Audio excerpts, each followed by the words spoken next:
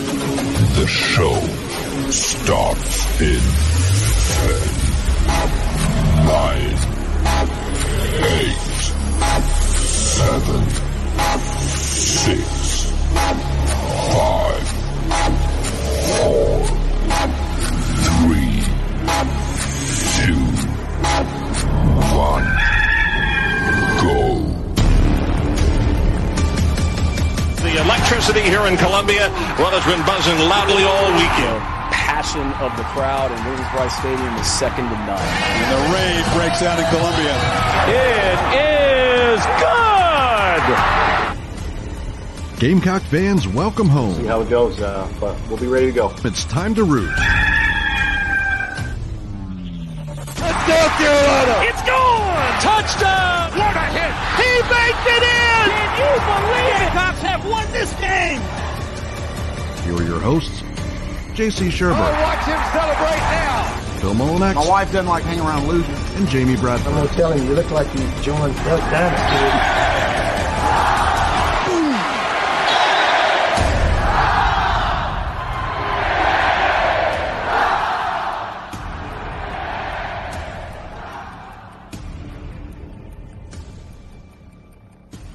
All right, greetings and good morning. Welcome aboard and welcome home. Inside the Gamecocks, the show, live from the Sinorama Studios and built by the Barndo Co., the barndominiumco.com, where you can build your dream house, and it would be a dream house if you've seen the layouts, for as low as $160 per square foot. They're one of the U.S.'s best home builders for a reason, and we are so thankful that they are partners of what we do here on Inside the Gamecocks, the show, part of the all-new Chief Sports Network and available on the Chief Sports app. So if you are new to our program or you've been lazy for the last couple of days, now would be a good time to go into the App Store, either on your phone or your tablet or your iPad, whatever it may be, and download our app. I know we've had some questions, by the way, about being able to listen in the background. I'm pretty sure all of you have figured that out. When you pull up the video on JC and Morgan or Inside the Gamecocks, or any video you pull up, it could be in the Born to Crow series, whatever. If you just click in the upper right-hand corner or left-hand corner, just minimize the video, you can put your phone back down and it will keep playing. It might click off. Just click the play button, but it'll play just like the radio on your phone. That's what it's designed to do. So there you go for anybody that might still have a question about that. Sinorama is the preferred sign partner of Gamecock Athletics, and they are ours as well. And we love Matt Vaughn and his team. If you need a sign that maybe wraps around your car, or you need a sign on your business, or you want to paint a 31 to 30 sign on your front door, or whatever it may be, it's Sinorama.com in West Columbia. They take care of the entire state of South Carolina. Make sure you tell Matt and his team that we sent you here from Inside the Gamecocks, the show. JC, JB, and Phil until 1 o'clock today. We'll be joined in less than an hour now by Hillary Cox, the Associate AD at the University of South Carolina. JC knows her quite well. They have been working hand in hand on perfecting NIL opportunities for the Gamecocks, and she knows what's happening with Park Avenue inside and out, just like JC does as well. So looking forward to this conversation. Speaking of Park Avenue, Chase Belt will rejoin us tomorrow to give us a little bit of an update on things that are happening there with the athletes at South Carolina a day before football practice begins on Friday. And speaking of Friday, at the top of the program, 11 a.m.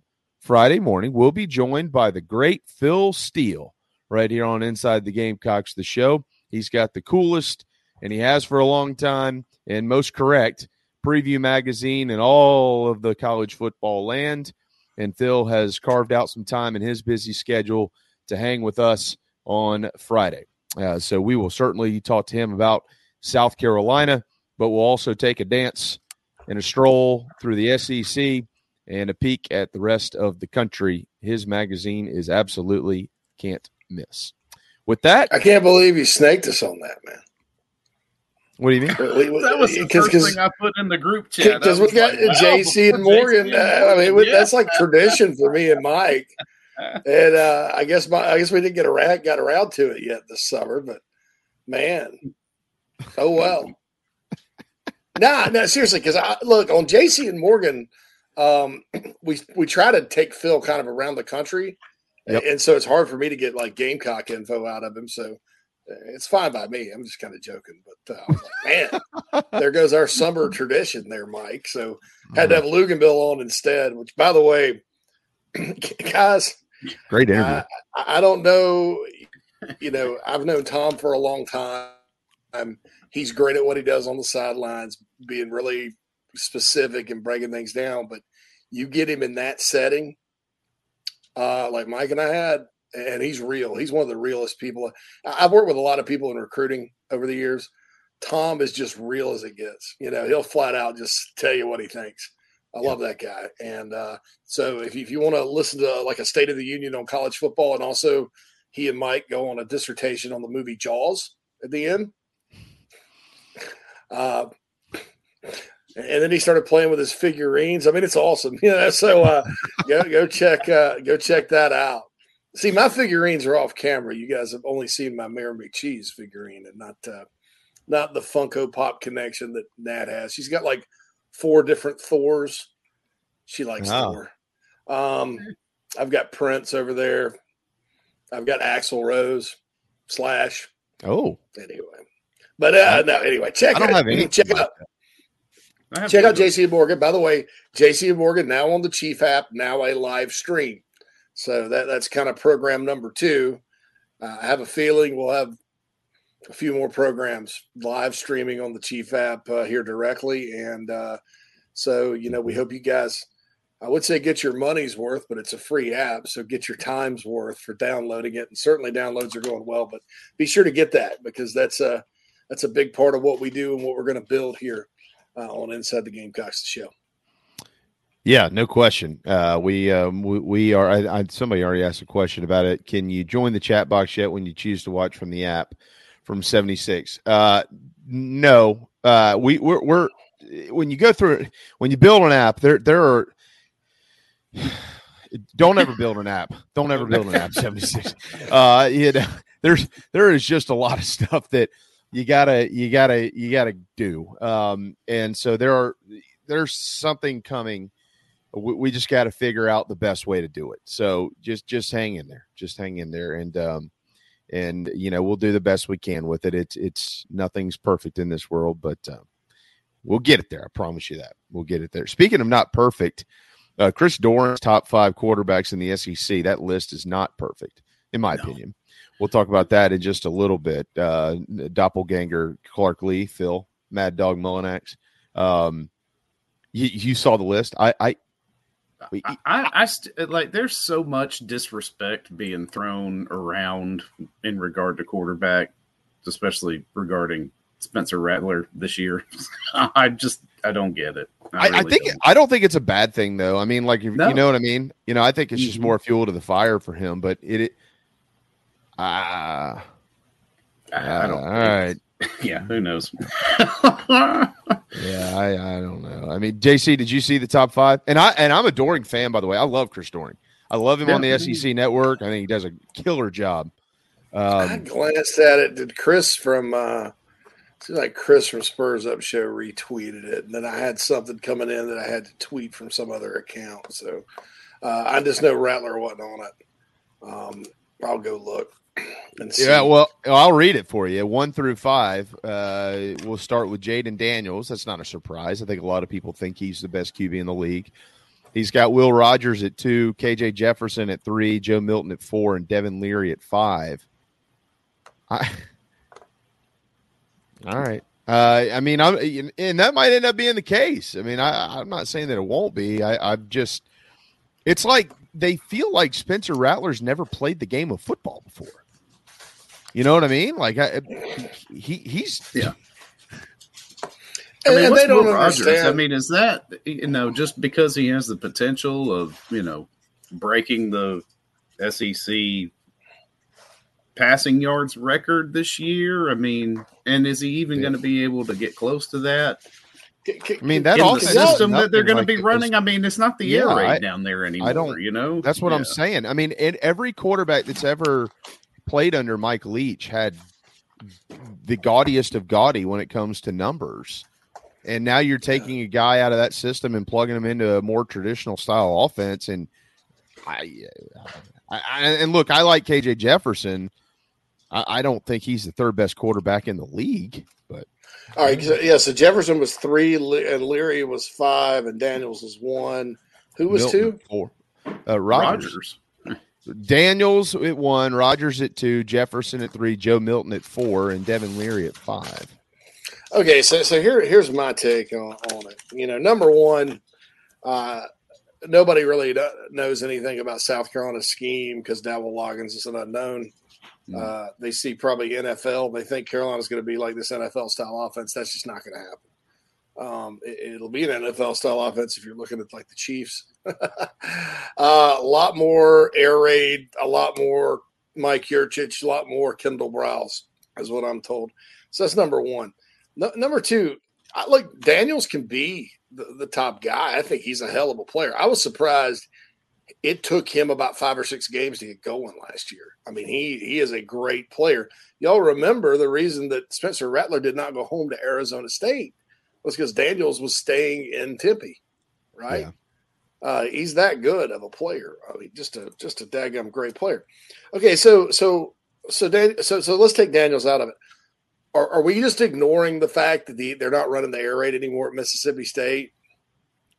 I don't know. It's got to be it. Well, that's what it's got to be it. I love Will Rogers, and when he was a freshman, because they had that big lumbering dude from California start the first game in 2020 of the Leach era, and he lit LSU up, and then it just didn't last because he's a big lumbering, not an air raid quarterback. When I saw Will Rogers play, I was like, that dude's the perfect quarterback for Mike Leach. The number 2 perfect quarterback for Mike Leach is playing at Carolina right now, Tanner Bailey, that I've seen, during that era. But they're going to be running the App State offense. That means a lot of running. That means a lot of big zone runs, outside zones, that kind of thing. App State's offense is a ground-based attack, and it's a good attack. But, I mean, it's a dramatic change. So how is he going to adapt? Kevin Barbay, by the way, is the name of their OC, who came from App State. That's why JC's saying that. By the way, he went to App State from Central Michigan, same offense. And I like KJ Jefferson just fine, man, but they're moving from the Kendall Browse system to Dan Enos. Dan Enos is an RPO guy, and had a heck of a year at Maryland, and this is his second go around at Arkansas. I just don't know that KJ is that type of guy. Maybe I'm wrong. Maybe he puts it all together. I think that the word on him is what was last year, make him sit in the pocket, throw the ball. So is he going to be able to make all these reads? I mean, how are they going to do it? Enos is a good coach, really great coach. But I don't know about the fit, so I have a scheme fit question there too. Joe Milton is basically Spencer Rattler without the year at Oklahoma.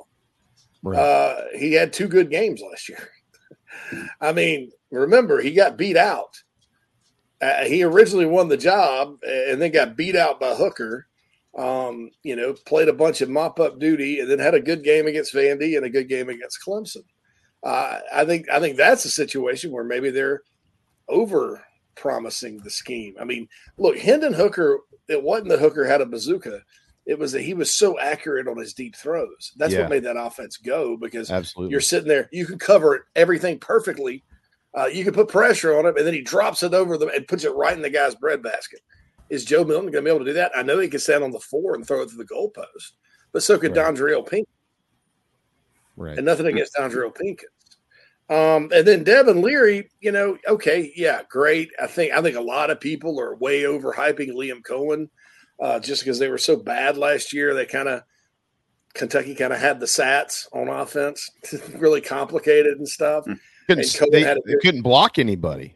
Yeah, and Cohen had a good year the year before, calling plays.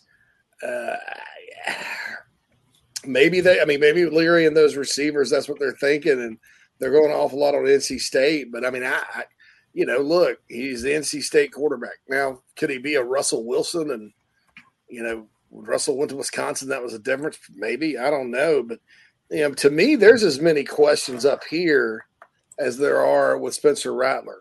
I would have had Connor Beck or Carson Beck up there, or maybe even Tyler Buckner.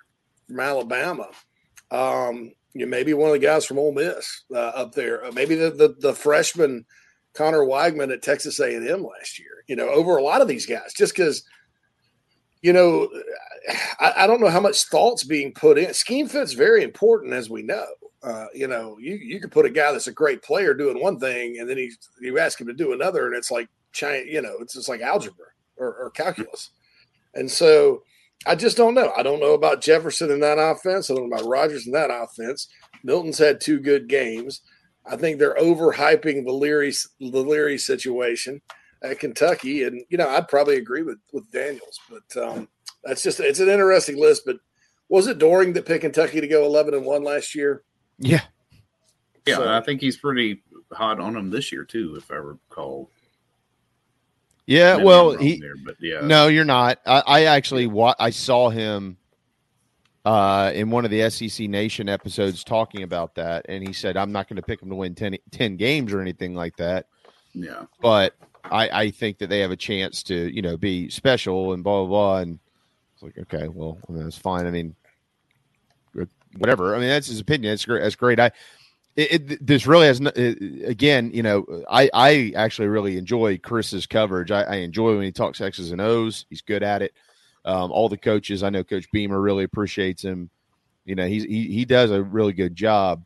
But it's not really, this isn't really about Chris Doering. I'm still just flabbergasted at the fact that pretty much any quarterback conversation about the SEC that comes up nationally does not include Spencer Rattler. Anytime his name comes up, there's always a tagline or a caveat, right? Well, they have Dowell Loggins. Of course, everybody calls him Dowell Logan, so that tells you how much research they've really done, because they don't know a whole lot about him. They looked at the fact that he was at Arkansas for 1 year and spent years in the league and then did no research as to any of that. But that's for another day. So, well, he's got Dowell Loggins, and he really struggled last year, but they don't talk about the system in which he played in. Nobody ever talks about the numbers he put up at Oklahoma.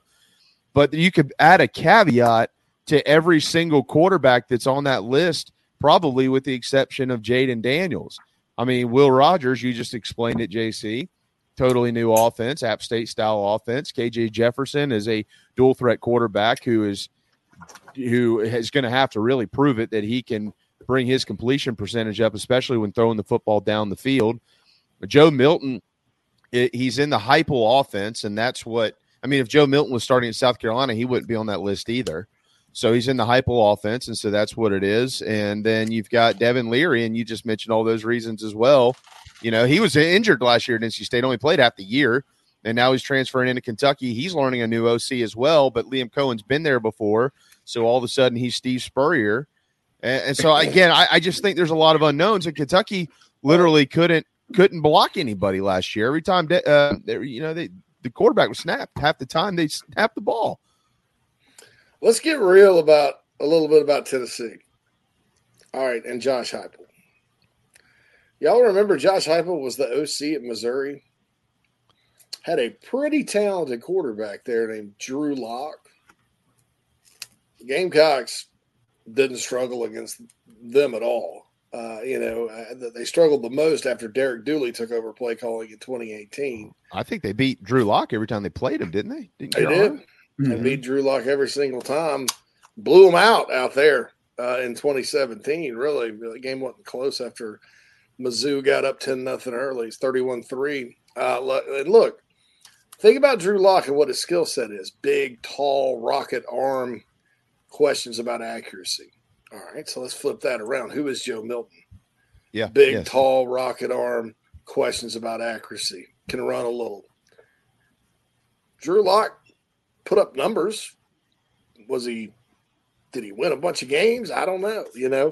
Do I look at Tennessee's personnel and then look back at those Missouri teams and say, oh yeah, Tennessee's much better? I don't think they are. It's kind of the same. Missouri had a nice big offensive line, speedy backs in the backfield. Remember those little guys that Missouri had that would just run off and leave you? A lot of talented receivers. I think unlike Tennessee, they had a really stud tight end too. Like the guy that just went by his last name was just O. Missouri was a lot better than people thought. Personnel-wise, Heupel was the OC there. And, yeah, they put up – I think they led the league in scoring and total offense, but there were some games they got shut down. Yeah. And I think what happens with that – Tennessee fans better be careful because this could be a rude awakening, especially if some of their younger players on defense don't come along quickly because they lost personnel on D too. That D wasn't all that great to begin with. You can get behind instead of Tennessee getting up 30-0 on teams. They can get behind quickly if he's misfiring and not making the right read because you go 3 and out with a bunch of incompletions in that system, it kills you because there's only 10 seconds that run off the clock, and your defense just gets gassed. So that's the good and bad of that system. I love the system. I think it's fun and awesome and all that, but I would just say Hendon Hooker was a special player. I realized that they, as a team, rallied and had 2 fantastic wins over Vandy and Clemson to end the season. But don't think it's just going to be like 2022 2.0.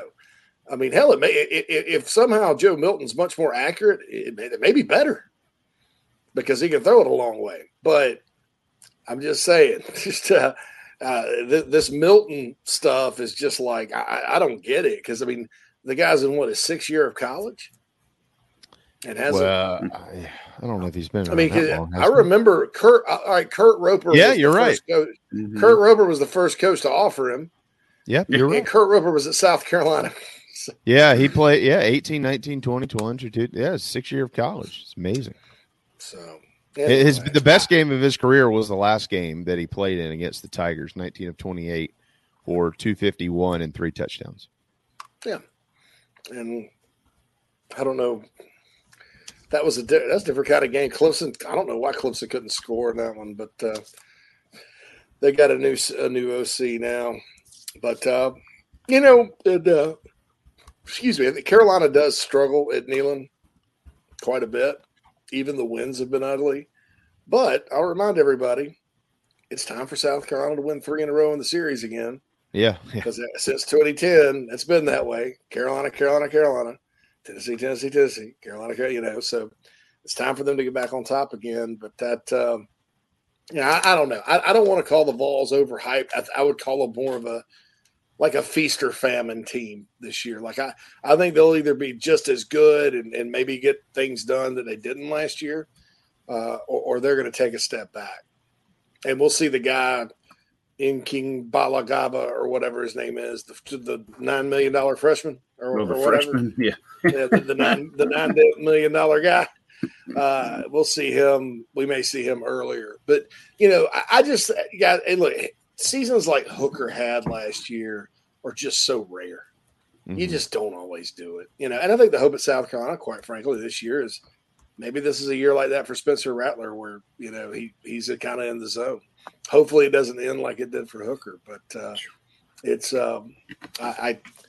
you watch out. I think Rattler's locked in. I think he hears the disrespect, and I think he's going to be ready to make things happen, and I think he'll be a lot more comfortable quarterback this year. And I'll say this too. I mean, again, we know what it really comes down to, I think, for the Gamecocks, and that's the fact that they're going to have to figure out some cohesiveness up front with the offensive line. But if they can do that, and they feel pretty confident that they can, if they can do that, I can make a legitimate argument here, a very legitimate argument here that I don't know that I'll go as far as to say it over Jaden Daniels necessarily, but Will Rogers, KJ Jefferson, Joe Milton, and Devin Leary do not have the weapons that Spencer Rattler has to throw to.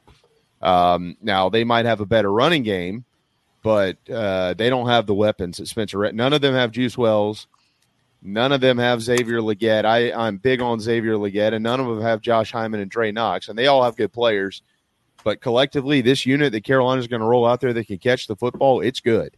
It is good. They are good.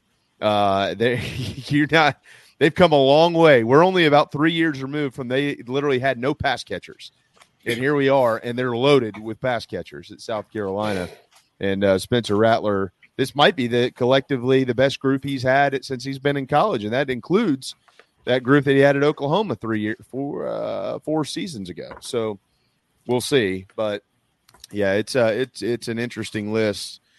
because I think while there are a lot of really good quarterbacks in the SEC, they all kind of come with some type of caveat or baggage, if you'd like to call it that, and it'll all play out. More than likely, there's a name we're not even talking about that's going to end up being in that list at the end of the year. Tyler Buchner. You're big on Buchner. I went Wegman. I think Wegman choice, is going to benefit from Petrino being in that. Yeah. That's a good point. Yeah, Phil, you're right there, and I'm not sold on Buchner.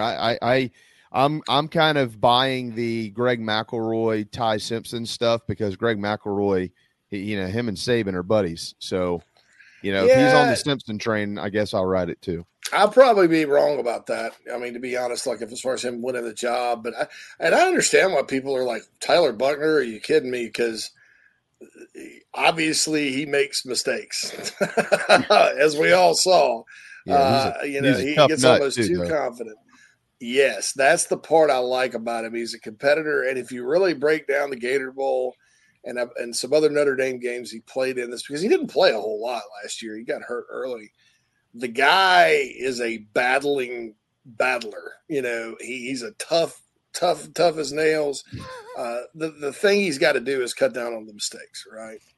And because that won't fly. That won't fly with Saban. What's funny? What are we laughing at? Battler? No, this guy in Nana Sports chat box. Yes, I'm a pretty good QB. Thanks, Tyler Simpson.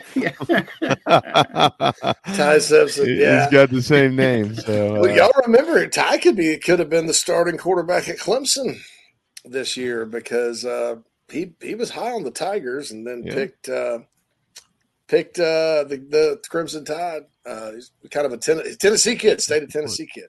I thought watching Alabama spring game, and I don't want to overrate a spring game, and that's why they brought Buchner in. I thought the reason they brought Buchner in is because it seemed like Ty Simpson wasn't ready, and then with Milroe, you kind of get what you get. You have to redo your whole offense, but I don't know. I think it's interesting. And Contrail, I don't know if Milroe is going to limit the mistakes in the passing game. He throws some errant ones. Now, if you want to if Tommy Reese wants to run like a Gus Malzahn style attack, you definitely go with Milroe because that dude will run off and leave you. Anyway, speaking of Clemson, guess what I'm hearing, boys? Well, hold that. We got to hit a timeout.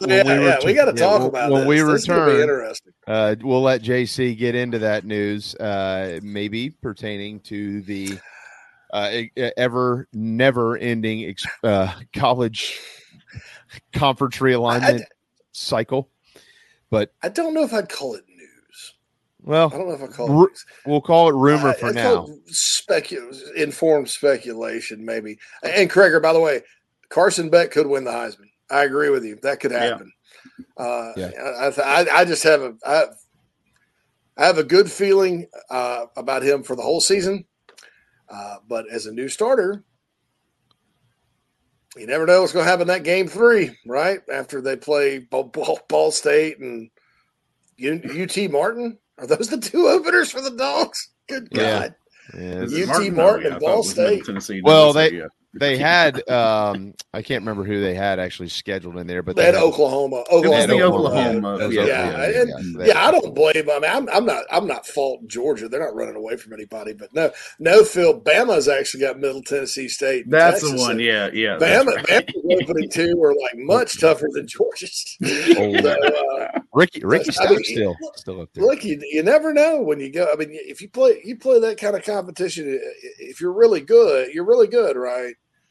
And you're going to be chomping at the bit, but they do have a lot of new people in new spots.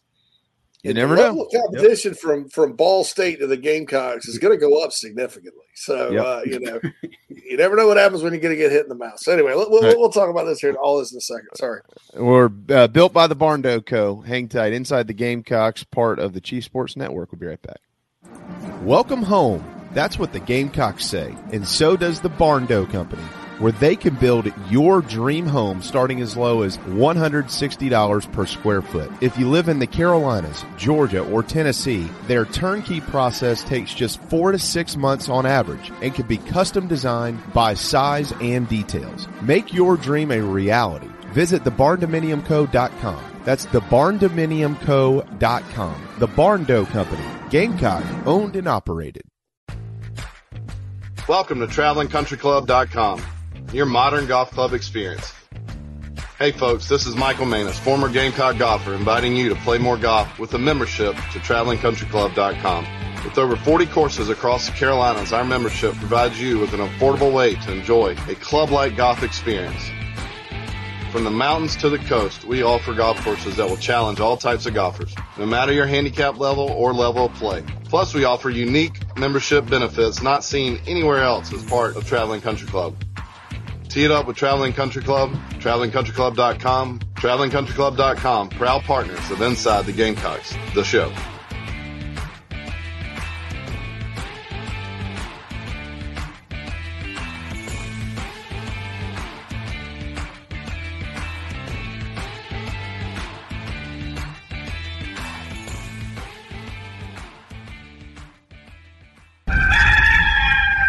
Hey everybody, this is Mo Copper from Carolina Football. The show is painted garnet black every day by a couple of painters. Go to letmepaintsomething.com to check them out. Go Cox. 10% off for military repeat customers or mention the show. Interior, exterior painting, fencing, cabinet staining, concrete painting, popcorn ceiling removal, and more. 803-522-6832. Letmepaintsomething.com.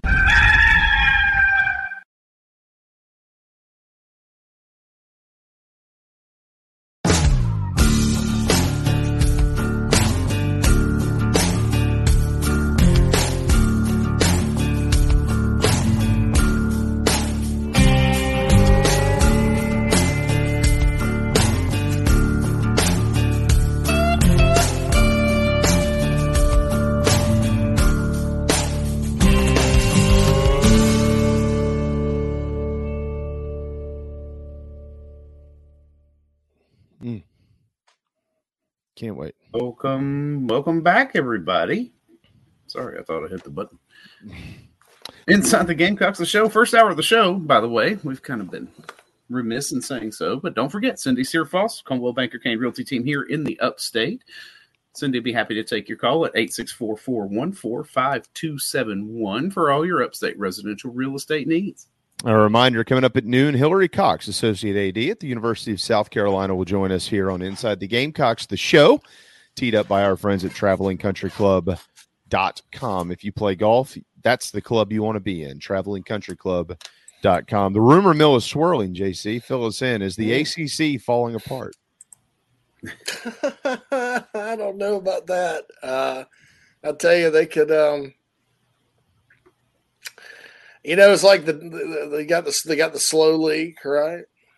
And then you got the if that breaks open a little bit, you got a bigger leak and you got a bigger problem.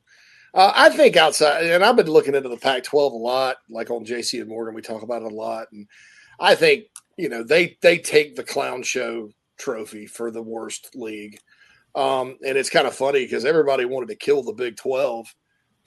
For all 10 years ago, the half of them were going to the Pac-12, half of them were going to the ACC. I mean, everybody wanted to kill the Big 12, and now the Big 12 is a pretty dang solid conference. And if they get ASU and Arizona and Utah, they're going to be even better.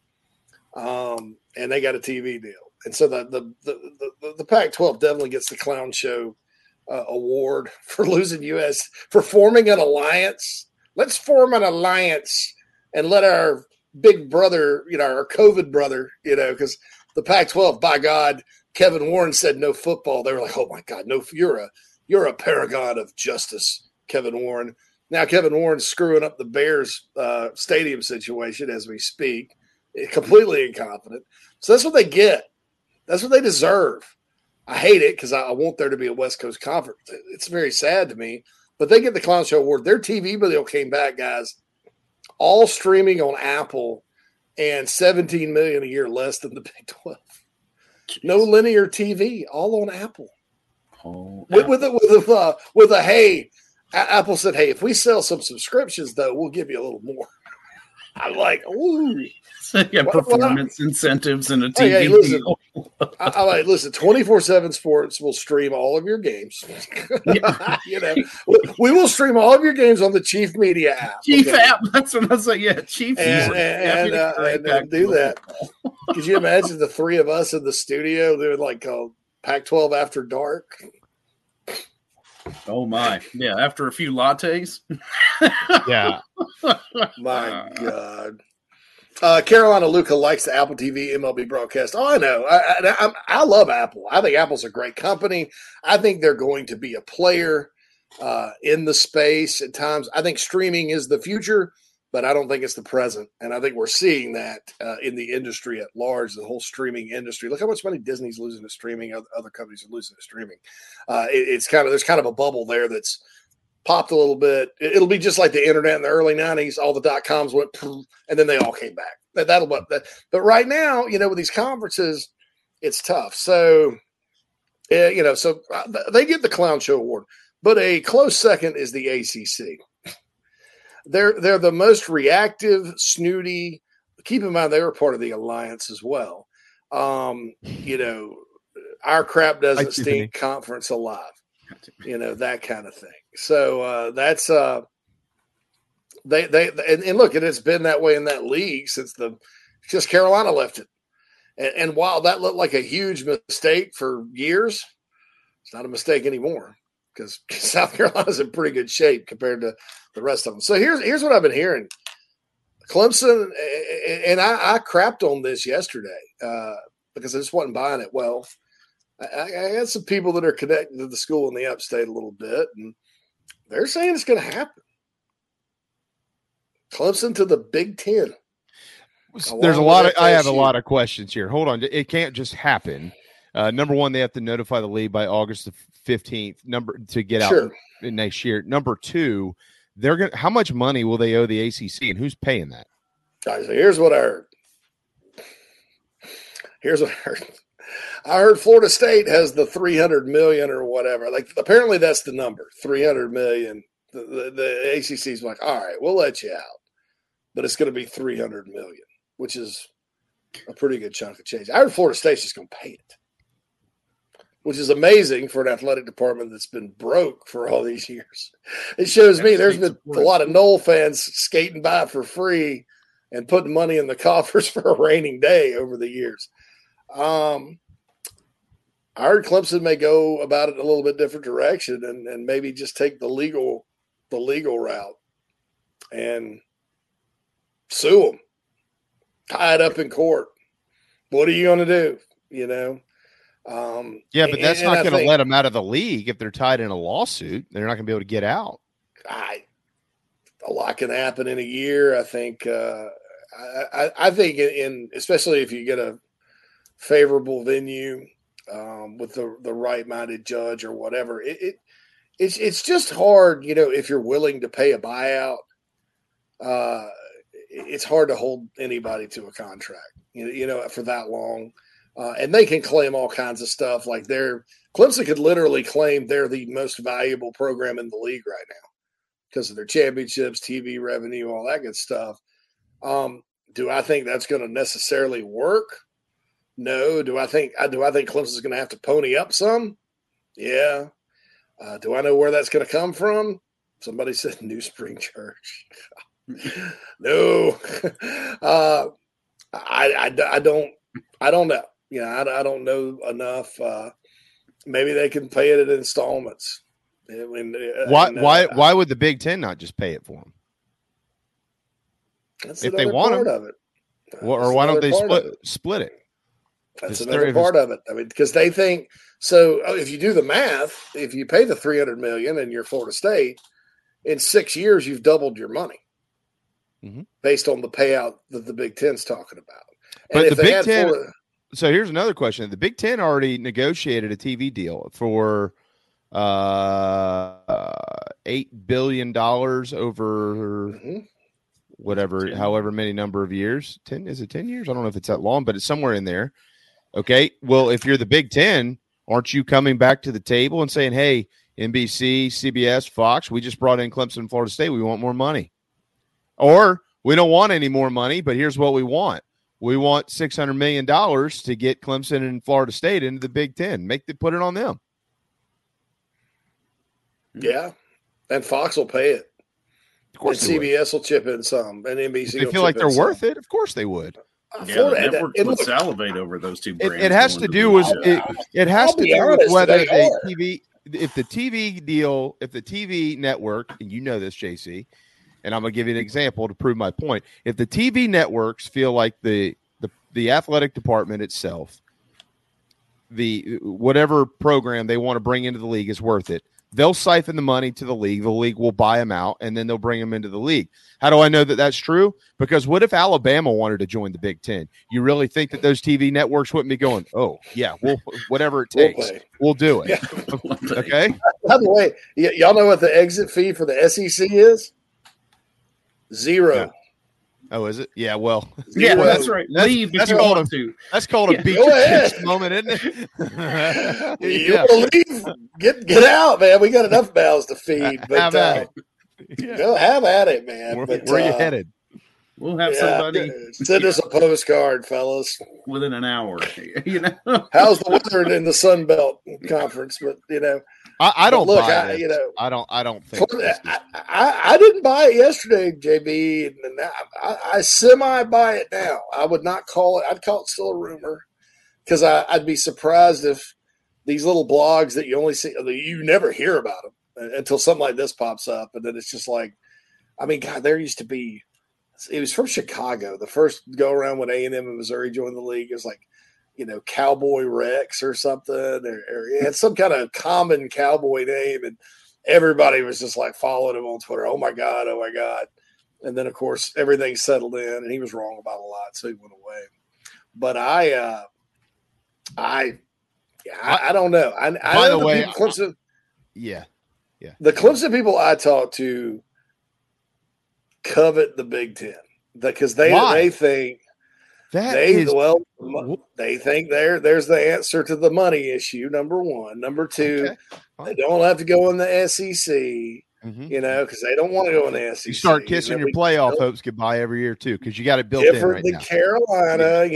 We're the Big Ten. They, and Clemson thinks of themselves as, very academically superior, even though we all know, and it is a fact that they paid to be ranked higher on the U.S. News and World Report's rankings. That was a story that happened. So, I think all that, Ryan says tortious interference with the contract and would open ESPN up a lawsuit. They all have to settle all that. And you're right, James. I mean, that's true.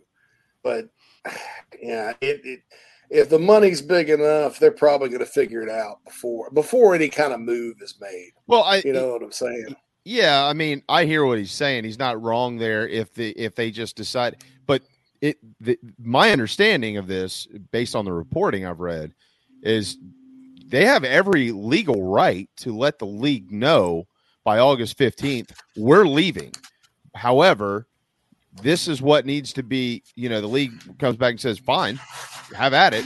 Here's what you owe us to get out of your deal. It's really more a matter of where's the money going to come from to pay that. And that's it. I mean, they're done. I mean, could the TV network swoop in and sue? I guess somebody I'm sure would try to file a lawsuit if they wanted to, but I'm not sure that would eventually hold up. Well, yeah, the networks would sue. Like when Texas and Oklahoma left, the Big 12 was up in arms. And they were talking torturous interference and all that. And they were going to sue, ESPN for meddling. And, well, that went by really quick, I mean, the cooler heads tend to prevail. You don't want all your money to go to lawyer fees and stuff like this. You want to try to find a way to survive. And, so I don't know. The Clemson folks I know, like I said, they won't in the Big Ten. They consider themselves, a lot like the land grant schools that are in that league, even though they're located in a completely different part of the country. And I think this too. I think Clemson and Florida State come in that's going to make the value of that league. And you guys mentioned, well, would they pay more? I think they would, because you're talking all of a sudden you have a presence almost all over the entire country. Mm-hmm. You know, Clemson and FSU, Big Browns at the span of the South. You go up the East Coast, you go all the way through the Midwest, and then out on the West Coast. I do think it'll be interesting because I want to see Clemson play a road game at Champaign, Illinois in November, or Madison, Wisconsin, or Minneapolis. I hope they know the Metrodome is not where the Gophers play anymore. It's an outdoor stadium. But you know, you start thinking about it too, you know, so Clemson will get Maryland back on the schedule. That used to be kind of a heated rivalry in the 80s when Bobby Ross was at Maryland. Y'all remember Bobby Ross attacked somebody after a Clemson game. Hey, boys, the new Big Ten is here. One of our finest rivalries has finally arrived. Clemson and Maryland. Keep FSU on the schedule. They get to go play. They get to go to Rutgers. Rutgers with Boston College and Syracuse with Rutgers. They get to replace Penn State with Pitt. And Clemson already does play up and down the East Coast to beat an ACC from time to time. There's no more short drive, dude. You hammered it yesterday. Clemson to Minnesota in November, baby. Have fun. I cannot wait because half those people don't even know they have an outdoor stadium. Half those people probably still think they play where the Vikings play. You got to put a little layer on that orange sweatshirt, and then they go get those big orange vests the road workers wear when it's cold, and they're sitting up there with flares. Hey, CLEMSO, and shoot the flare off. Yeah. By the way, at what point in time are they changing the name of the league? It's already the Big 14. It's about to be the Big 16, and soon they're going to be the Big 20. I mean, they're just going to stay at the Big 10. I mean, hey, the B1G is what they call it. I don't know. Yeah. I know the Big 10 in like 50 years, man. Like, I know the Big 12 is rebranding in a couple of years, so I don't know. I kind of like the word "big" in these conferences. You know, because I own a website called The Big Spur. You know, I'd say you should call the SEC the Big South, but Big South has negative connotations. Negative connotation, yeah. If Clemson gets lucky and they get into the Big Ten, best of luck if you're shoved into the Big Ten East. That's all I'll say. By the way, Krager, Iowa State and Clemson would not happen, although that was the Pickle Bowl, the Cheez-It Bowl a couple of years ago. They'd have to play the University of Iowa, which is also freezing cold.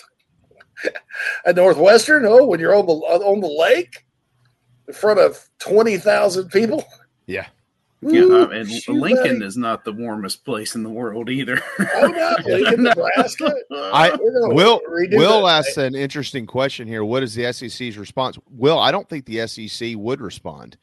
I think the SEC, again, you're talking about. I know what you're getting at here, and it's a good question actually. But guys, I don't think the SEC would be going, "Oh, we have to do something." I think Greg Sankey is perfectly fine sitting with where they are, but what would happen? This is just my opinion on this.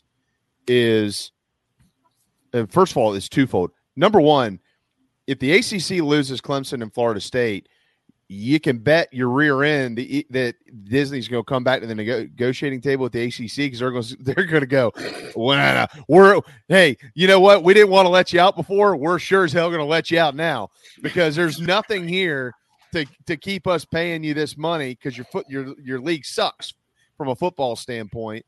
That's number one. Number two, though, what you would have the remaining top dogs, I think, exploring their options. So the SEC, I wouldn't call it a response. I think they would have an open door and they would be willing to listen.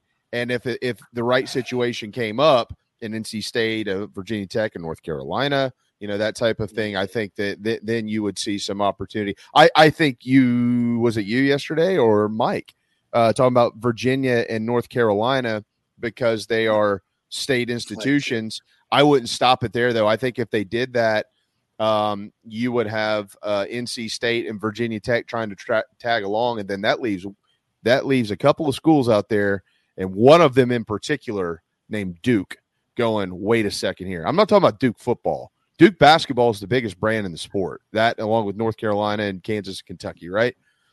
So I think what would happen is the Duke, Wake Forest, Syracuse, Boston College, they would go back to the Big East. It's a new Big East. Or to the Big East, and the Big East would start playing football again with UConn. Because UConn needs a home for football anyway. Hey, Miami, back in the Big East, man. Right. Oh, they're getting the screwed, man. Now Miami really bad. Now, Miami won't sit in the SEC. And so, I mean, that's interesting. I don't think there's a shot. No. And they're about to have this big dysfunctional deal with their NIL life wallet shenanigan guy, and they're just not. I mean, I don't know. They have money finally because they built a hospital on their campus and they're making bank off of it. But they're a small private school. I mean, I don't see the SEC wanting them. I think it's Virginia and North Carolina. And if you look, guys, Texas A&M is unique because Texas A&M may as well be a flagship school. They're just as big as Texas, and they're the fighting Texas Aggies and all. They kind of claim to be the University of Texas, right? But the other schools that have gotten in this league, University of Arkansas, University of South Carolina, University of Missouri, University of Oklahoma, University of Texas. They like that. They like that flagship thing. Now, if I were them, would I take Virginia Tech over Virginia? Yes, because Virginia Tech is basically the state university of Virginia because UVA is such a hotty-toddy, it's like Penn versus Penn State almost. But I think UVA would be the pick, unfortunately. I would take Tech in North Carolina, but I think that would be – taking Virginia, that's kind of the price to take North Carolina and to separate them from Duke because UNC considers itself kind of like Virginia academically and culturally and all that. But, man, think about this. Every flagship school in the South, anything you would consider a southern state, with the exception of maybe West Virginia. I mean, you can kind of consider West Virginia the South.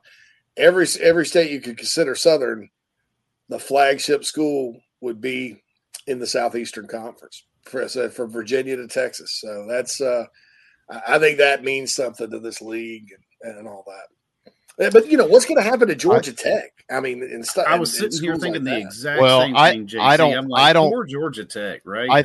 I think we're overthinking this. I don't think the ACC is going to dissolve. If they lose Clemson and Florida State, you're probably going to see them start trying to poach somebody, maybe in App State and Coastal Carolina. Yeah, I was about to say. I mean, who's going to be knocking on the door. Exactly. App State's going to knock on the door. East Carolina's going to beg to get in. I mean, West Virginia would be should have been invited a long time ago, but the ACC turned their nose up at West Virginia should be in the SEC, in my opinion. But I agreed. If it were up to me, I'd add NC State, West Virginia, and Virginia Tech, and name your school. Maybe I would let Miami in under that scenario. But they're football schools. I think if you told me today you get to pick whatever two you want, I would take Florida State and I'd take West Virginia. That's me. But nobody asked me, so that's. But look, I think we got it. We got to hit a timeout though, JC. Oh, yeah. We got. I think if you're South Carolina, you're kind of eyeing that North Carolina Virginia thing because. Hey, they get in the league, all of a sudden you got to go back to some kind of divisions or pods. And Carolina's going to be stuck with those guys and their old ACC buddies instead of having to play LSU or whatever. Yeah, revitalizing these old rivalries and whatnot. I like the North Carolina game. Wake up the Echoes. Play the ACC again. It is the end of the hour. Hillary Cox, Associate AD at the University of South Carolina, is standing by, and we'll talk with her about NIL and much more here on Inside the Gamecocks, the show from the Sinorama Studios, part of the Chief Sports Network. The preferred sign partner of Gamecock Athletics is Signorama Columbia, and they should be yours too. A full-service sign company that handles design, production, install, and service, Signorama Columbia has helped to bring to life the perfect vision for so many all across South Carolina. Owned and operated by proud Gamecock alumni, they can handle all types of signage, including interior and exterior, vehicle graphics, and more. Go to Signorama.com and find the West Columbia location, or call them at 803-407-9284. Bring your brand to life with Signorama Columbia, and go Gamecocks! Charleston Fitness Equipment is keeping South Carolina in shape. Clients have come from all over the Palmetto State to find that one piece of equipment that they enjoy that keeps them looking and feeling good. Whether it's a home rower, treadmill, elliptical, free weights, a home gym, or something else, Charleston Fitness Equipment keeps the mirror smiling back at you. Get in shape like the Gamecocks do. Visit charlestonfitnessequipment.com. Gamecock owned and operated and proud partners of Inside the Gamecocks, the show. If you're in the real estate market in the Lowcountry or even in the Midlands, please contact me, JB, with Coast to Coast Realty SC.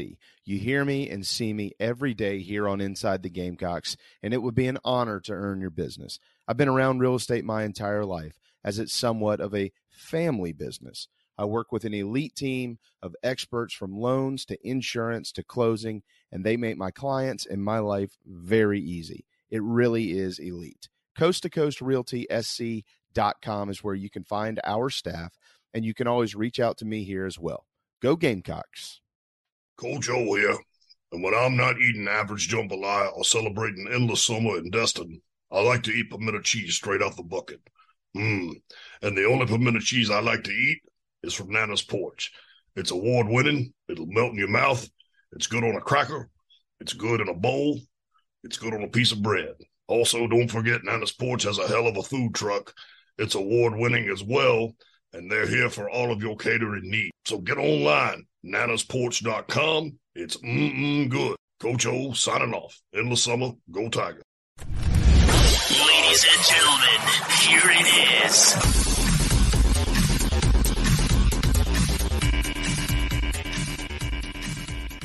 Just as your State Farm agent combines good neighbor service with surprisingly great rates, you can combine your home, auto, life, or small business insurance with Tony Pope State Farm Insurance today. And guess what you'll get? That's right, even more good neighbor service with surprisingly great rates. In fact, Tony Pope State Farm is your go-to agent anywhere in South Carolina, North Carolina, or Georgia for the service you deserve at the price you want. So try combining your home, life, auto, and or small business insurance today. Tony Pope State Farm has been in business for more than 30 years and can handle anything you need in the tri-state area. Once again, Tony Pope State Farm will help you mix and match perfectly. Call 843-851-2222 or visit TonyPope.com today. Like a good neighbor, State Farm is there. Nana's Porch, nanasporch.com. At Nana's Porch, they cater weddings, parties, and all kinds of special events. Their meals are served buffet style. In seconds, they're encouraged. Plus, they can bring their mobile food unit to bring on-site and serve your guests as a unique alternative for your catering needs. Inquire about rentals as well. nanasporch.com. Find them on Facebook, Twitter, and Instagram. 336-259-7550. If you're on Medicare currently or approaching eligibility, it's time to enroll in a Medicare plan that meets your needs. Palmetto Medicare is here to help you through the process. Palmetto Medicare's owner, Brian Spencer, and his team of experts are here to assist you. Learn about the benefits and enroll in the plan that will cover as many of your medical costs as possible. Some of the advantages of Medicare health plans may include a variety of plan choices, increased benefits, lower premiums, and more. Give Palmetto Medicare a call to discuss your insurance and help get the exact coverage for your needs today.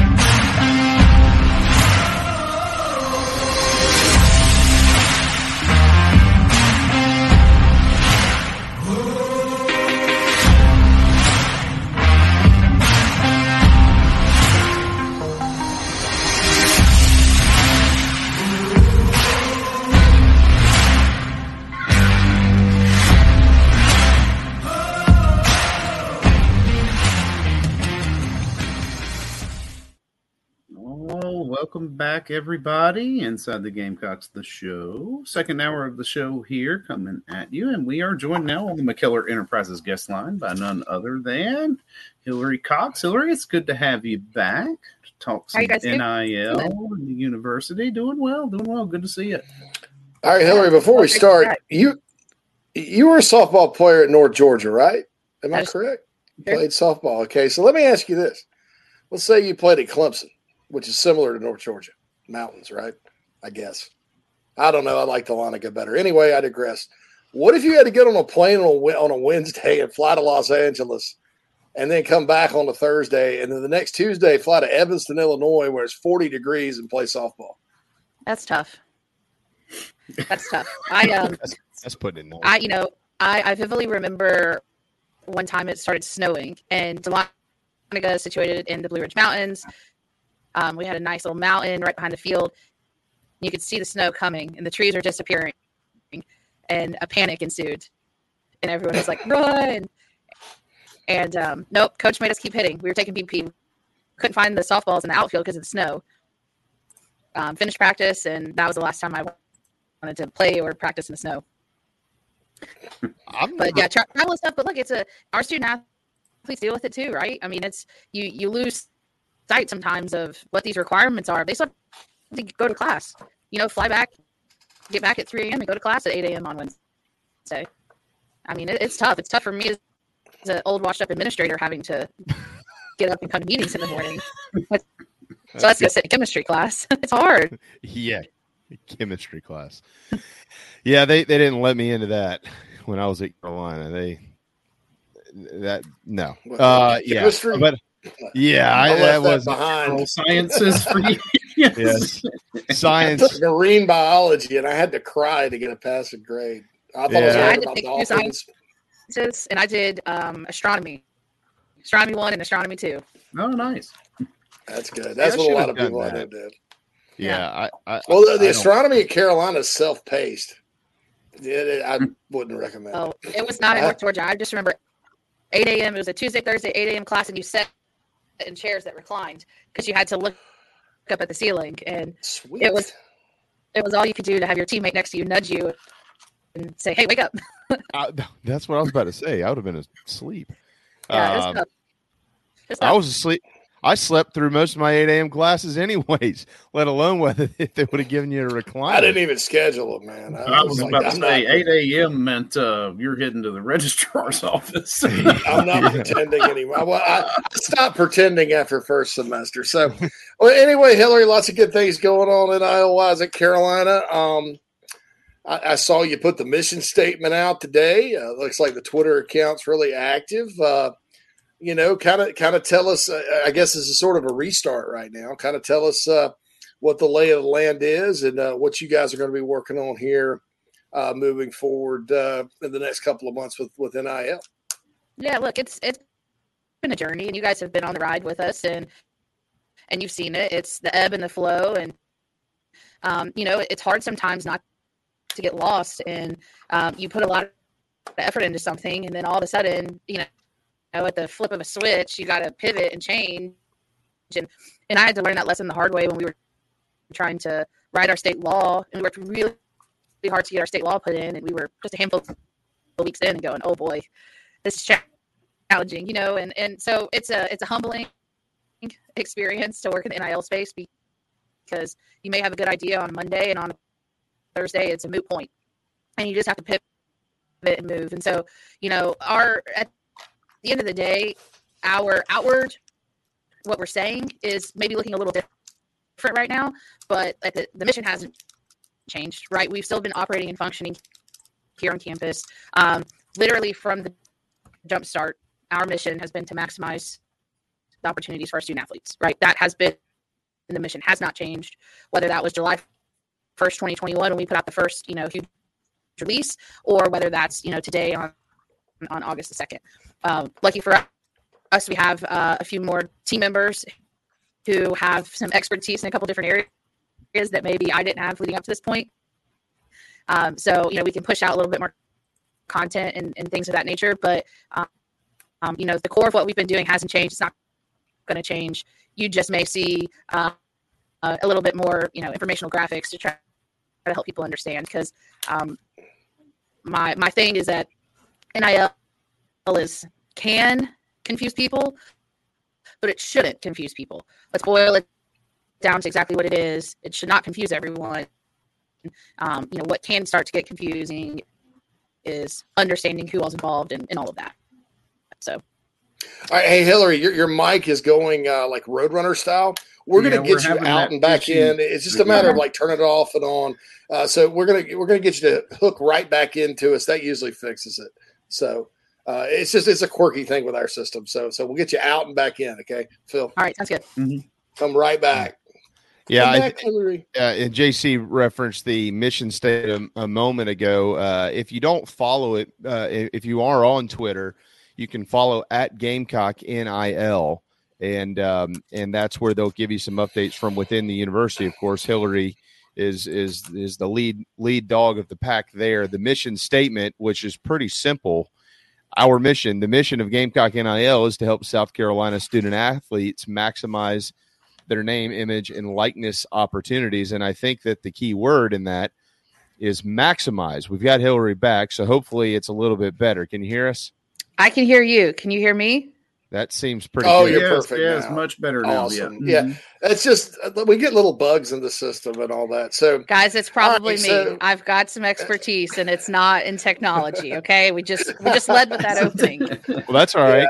Just last week you got your softball story in. That was good. Yeah. I think it's a USC thing because Coach Beamer was having a difficult time last week too, when he was on. So it's we couldn't see him for the first 5 minutes. I can't blame this great university for my faults. So I'll take the shoulder the blame on this one. Okay, I got you. Either that or just put it on Coach Tanner's tab. Just tell Coach Tanner this is his fault. He'll never let me live it down. Yeah, he gets blamed for everything else. The grass is long. There's a pothole in the street. Put it on Coach Tanner's desk. So. Yeah. All right, so obviously we have we're aligned with a certain collective here, but this is a show that informs everybody, so I don't want to be awkward or anything. But tell us about Garnet Trust and that partnership. Tell the fans what's going on there. Yeah, look, it's understanding our ecosystem. We're going to use that word a lot. The ecosystem. All that means is that's all of the players within the NIL space here at Carolina. And there's a lot of people in the ecosystem, right? And Garnet Trust is one of those players in the ecosystem, just as Carolina Rise is. Everyone has their priorities of how they go about doing business. But at the end of the day, I believe personally that all of our missions are aligned and that, again, we're here to maximize opportunities for our athletes, right? We're here to benefit student athletes at Carolina. So with that being said, yes, we did make that announcement last week. And what we did was Garnet Trust went into an agreement with Learfield to have marketing rights at our home events. So you will see pushing a lot more on the Garnet Trust side at these home events. You'll see some videos pop up on the video board. These are arrangements that pre-existed prior to NIL that we kind of have to follow when it comes to our third-party partners that we have. To kind of piggyback off of that too, I was just reading that mission statement, and it does seem, you read it and you're like, well, duh, of course, yeah. The mission of Gamecock NIL is to help South Carolina student athletes maximize their name, image, and likeness opportunities. And Hillary, the word maximize is what stands out. It's not about necessarily just about getting NIL deals for student athletes at Carolina. It is making sure you're taking full advantage of the opportunity you have to do that. We see it professionally. So can you kind of take us a little bit deeper or pull the curtain back on that a little bit more and how you are making sure that the student athletes, and everybody always thinks football first, and I get it, but the student athletes at South Carolina don't undervalue themselves. How is the university helping them understand that they have a quote maximum value. Yeah, it's tough, very candidly, because it varies based on person, each person's situation. And one thing that we teach here is NIL is a deeply personal choice, right? At the end of the day, it's a business decision and business transaction between an athlete and a brand. So that is a personal business transaction that happens between an athlete and a brand. And so it's our job to make sure that our athletes are doing what they can to build their brand, which is only going to help maximize what they can bring to the table in these NIL deals. So we do a lot of just standard education with the team, but we're not really digging in on details unless it's an individualized setting. We would rather have an individual conversation with someone to understand their wants, their needs, what do they like, what do they not like, how much work are they willing to put into it. Those are, again, personal conversations that we need to have in a one-on-one setting, because a lot of times our athletes aren't going to grasp that information in a group setting. They're not going to talk about it. They don't want to share personal details, all of those things. So it's important for us to help our athletes understand that just because one deal comes across the table doesn't mean it's the deal for you. You can say no. And I think that that's been a little bit of a challenge at the beginning because everyone wants a deal. You can say no to things. If it's not aligning with your core values, then say no to it. It's the same position that we take in leading this department. We have core values. We have a mission statement. If it goes against it, say no. Yeah, just like Nick Harbor, we were on with, and I'll get to Park Avenue here in a second. We were on with Chase from Park Avenue last week. Nick Harbor had a deal from a supplement or something on the table, and he doesn't like supplements. So he said no, and that was fine. So I think you're right there. So Park Avenue, of all the things that have confused people about NIL, this is probably one that I hear the most about. And I think we're finally doing a good job explaining it to people. Take us back through all that. Are you guys happy to see it still alive? What are your thoughts there on how that thing can continue to help our student athletes or the student athletes at Carolina? Yeah, look, I'm happy to see it still alive. It is certainly providing value to our athletes, regardless of where, what school you're at. Something like that is going to give value to what you're doing. That was what a journey that was to really, we were working on that for years, a year at least of conversations and trying to understand. And then we get going and I tell this story. I put out a tweet on our Gamecock NIL Twitter account from Anchorman. And it was like, we have everybody's here. We're ready to roll. Here we go. Joe Shepard had just started with us. Park had just got going. I'm having full-on staff meetings with all these people in the room, and came into work the next day and got a memo from the NCAA that changed a lot of things of what we were doing. And we spent a lot of time just trying to unpack it and try to just work through the details of everything and understand what's going on. Long story short, we ended up where we are today. In a way that fits all the parameters, we believe that the NCAA has set forth. Again, it's separate and apart from the institution. We have no control over it. We have no say into what's going on. And that's just where we landed. But it's showing that when you can get that momentum and continue it, there is value there for sure. Just out of curiosity, you don't have to go too far in depth with this answer, but Hillary, was there ever any smoke signals or signs that the NCAA was preparing to throw out this ruling that was literally going to squash this project? Or was it clearly out of the blue? You walk in and you're going, oh my God, what do we do now? Yeah, I'm only going to speak for myself in this situation and tell you that sure. I didn't see it coming. We know, for instance, today we know that the board of directors is going to get a report from the NIL working group with some recommendations. So we know that meeting is happening. When will we get that report? We don't know that, but we know that report's coming. But this particular memo, I guess I misspoke a little bit. We had heard that there was just a handful of like clarifications, but I think it was downplayed significantly in that it was just going to clarify like a Q&A style document of the rules that existed, not so much put in a whole new set. So that's what caught me by surprise was the whole new kind of left turn, right turn on several issues, not just this particular issue. There are several things that changed.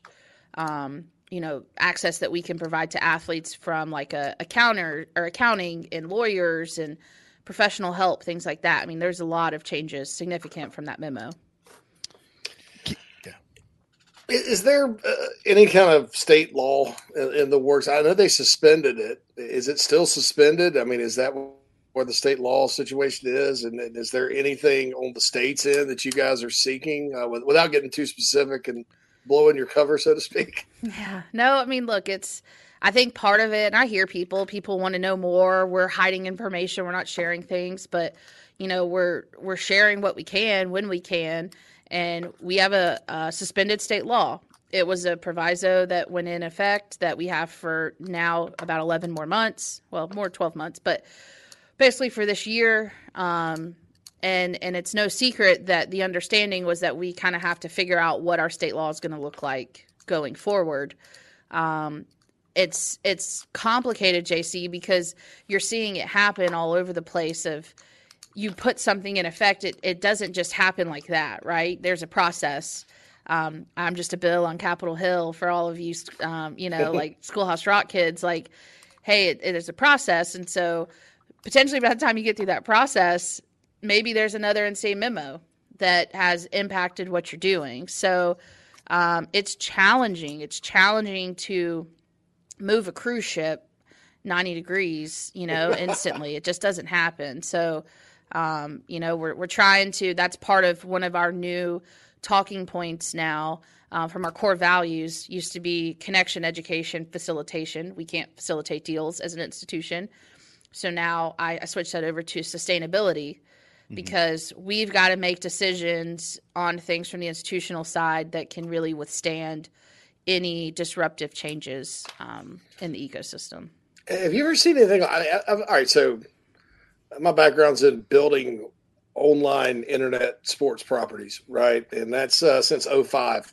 That's a moving target. And I always thought at Rivals and 24/7, we were always told we're hitting a moving target. And we were. This thing, I've never seen anything like it. I mean, it changes day to day, hour to hour. Have you ever been through anything like this in your career where it's just like you never know what you're going to wake up to at all? And how do you personally, as an executive and as the person that's kind of running it, how do you kind of cope with that? I mean, how do you stay on your feet, stay on your toes? I tell you what, I come to work every day and I walk in the building and I say, all right, what's going to happen today? Whatever happens today, I can make it through. Lord willing, I'll get through the end of the day.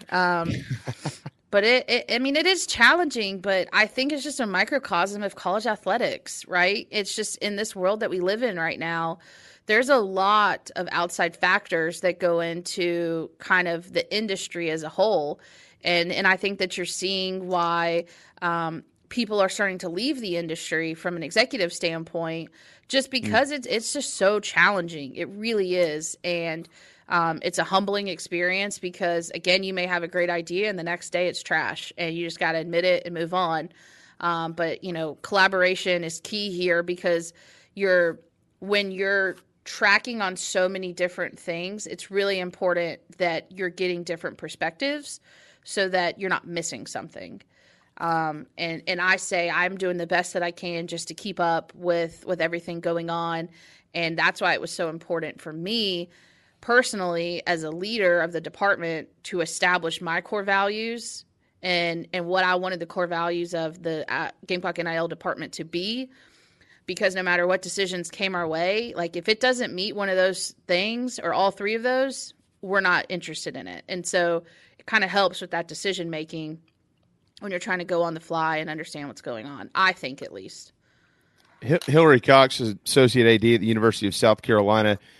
You, from a aerial view of this, not just directly related to USC, but generally speaking across the country, what does NIL need to bring itself together, to have some type of leadership, some type of anything, so people know what's going on, some type of structure? What do you think this part of college athletics is missing?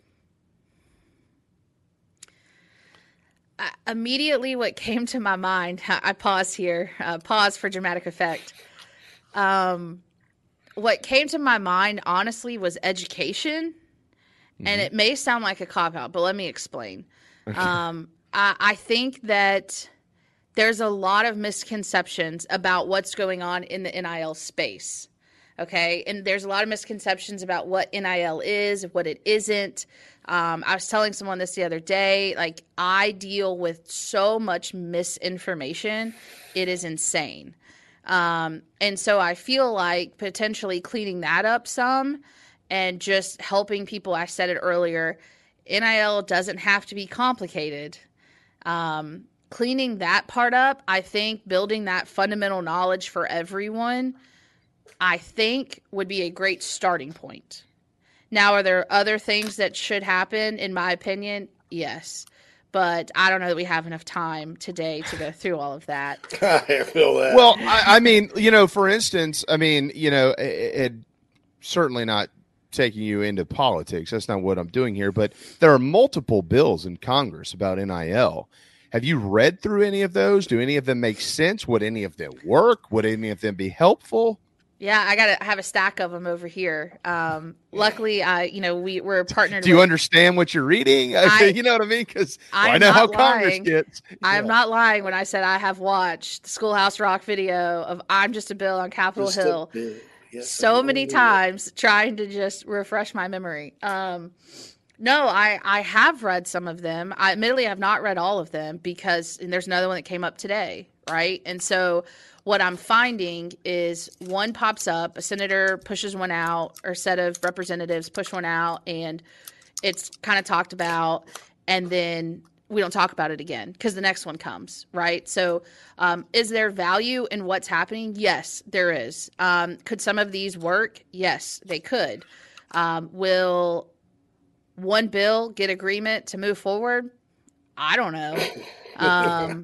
But here we are. And so, it's not falling on deaf ears. It's a valiant effort on their end. Hey, we're pushing something forward, but I just don't know. I don't know personally what's going to help one of these get over the hump. I don't know. You can't let Tommy Tuberville and Joe Manchin sponsor it, first and foremost. I don't have a big problem with those guys, but half the country does. I think you're going to have to get the Blumenthal and Booker bill because it's kind of bipartisan and not as crazy as I thought it would be, and rally people behind it. But good luck with that. That makes my head hurt. It's politics, right? When politics are involved, it becomes polarizing. That's what's scary. Yeah, for whatever reason, you may feel one way compared to the way I feel or someone else feels, and trying to get everyone to agree on it, that's tough. And it also could be that they're aligned and they totally all agree on everything, but they don't want the other guy to get credit. So I'm just kidding. I don't want him to get credit. They're a bunch of babies. Anyway, Altius, is it Altius? Is that how you say it? Altius? Altius. Forgive me. I guess depends on, you're in Chicago now, so depends on. Altius, like a beef sandwich. But not for long. I'll be back in Columbia next week for a while. So, so what's their role? I know they were the very first partner, right? Yeah. And you mentioned Joe and his role, and I've seen some things when you introduce the staff. But I've got some questions. People have asked me some questions about it. So what did they kind of do for you guys in-house there at South Carolina? Yeah, so that partnership has evolved since the beginning, right? Early on, we hired them as a consulting education arm, just help us understand what we don't know, right? They are kind of the eyes and the ears on the national scale. So a lot of times, a conversation, for example, with me and them could be, hey, I'm tracking on this issue. This is how I think it would impact us here locally. What am I missing? Is someone else doing it different, approaching it different, saying something different? They're not sharing trade secrets with all of their partner schools by any means, but they at least help me find the banks of the river, if you will, right? And kind of keep me moving in that direction to help make decisions here for Carolina. So that's where we started, and that partnership is still going.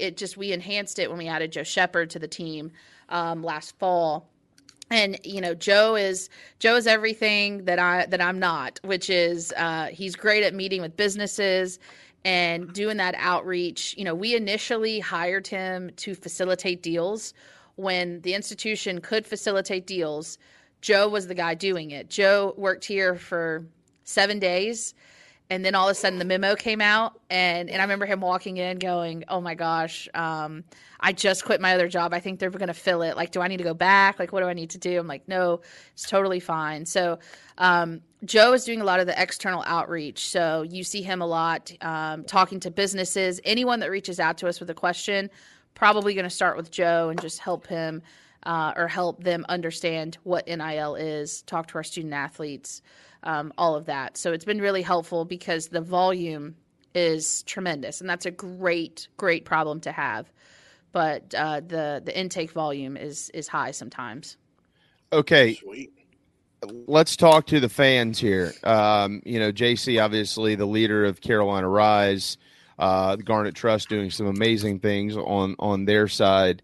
What would you say, or what would be your pitch, if you want to call it that, to the fans as to why NIL is important? If they own a business, if they just want to, give to a membership to be a part of one collective or the other, or both. A lot of people do both. Why is this important? Because we're talking about a lot of things here, but I also think it's really important. It's still way up over people's heads, Hillary. I know you know that better than anybody. There's a lot of people that they don't know what the hell is going on half the time. So speak to them. What is it about NIL? Why is their dime important if they can give? Where does it go? It's simple for us. And why can't the Gamecock Club or the TV money be applied to it? That's a big thing. That's good why caveat. People ask about that a lot. Yeah. Yeah. All right. So let's break it down and take it slow. Okay. Hopefully we have enough time today to do this, but you're good.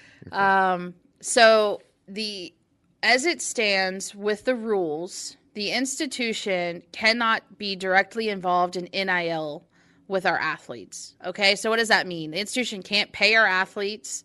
The institution can't funnel money to a collective or another business that then pays the athletes. We as the institution are just out. We are out. It's plain and simple. That's the way that the rules are set up now. Is that different at another school in another state? Potentially. But again, I would just encourage everyone, don't believe everything you read on the internet.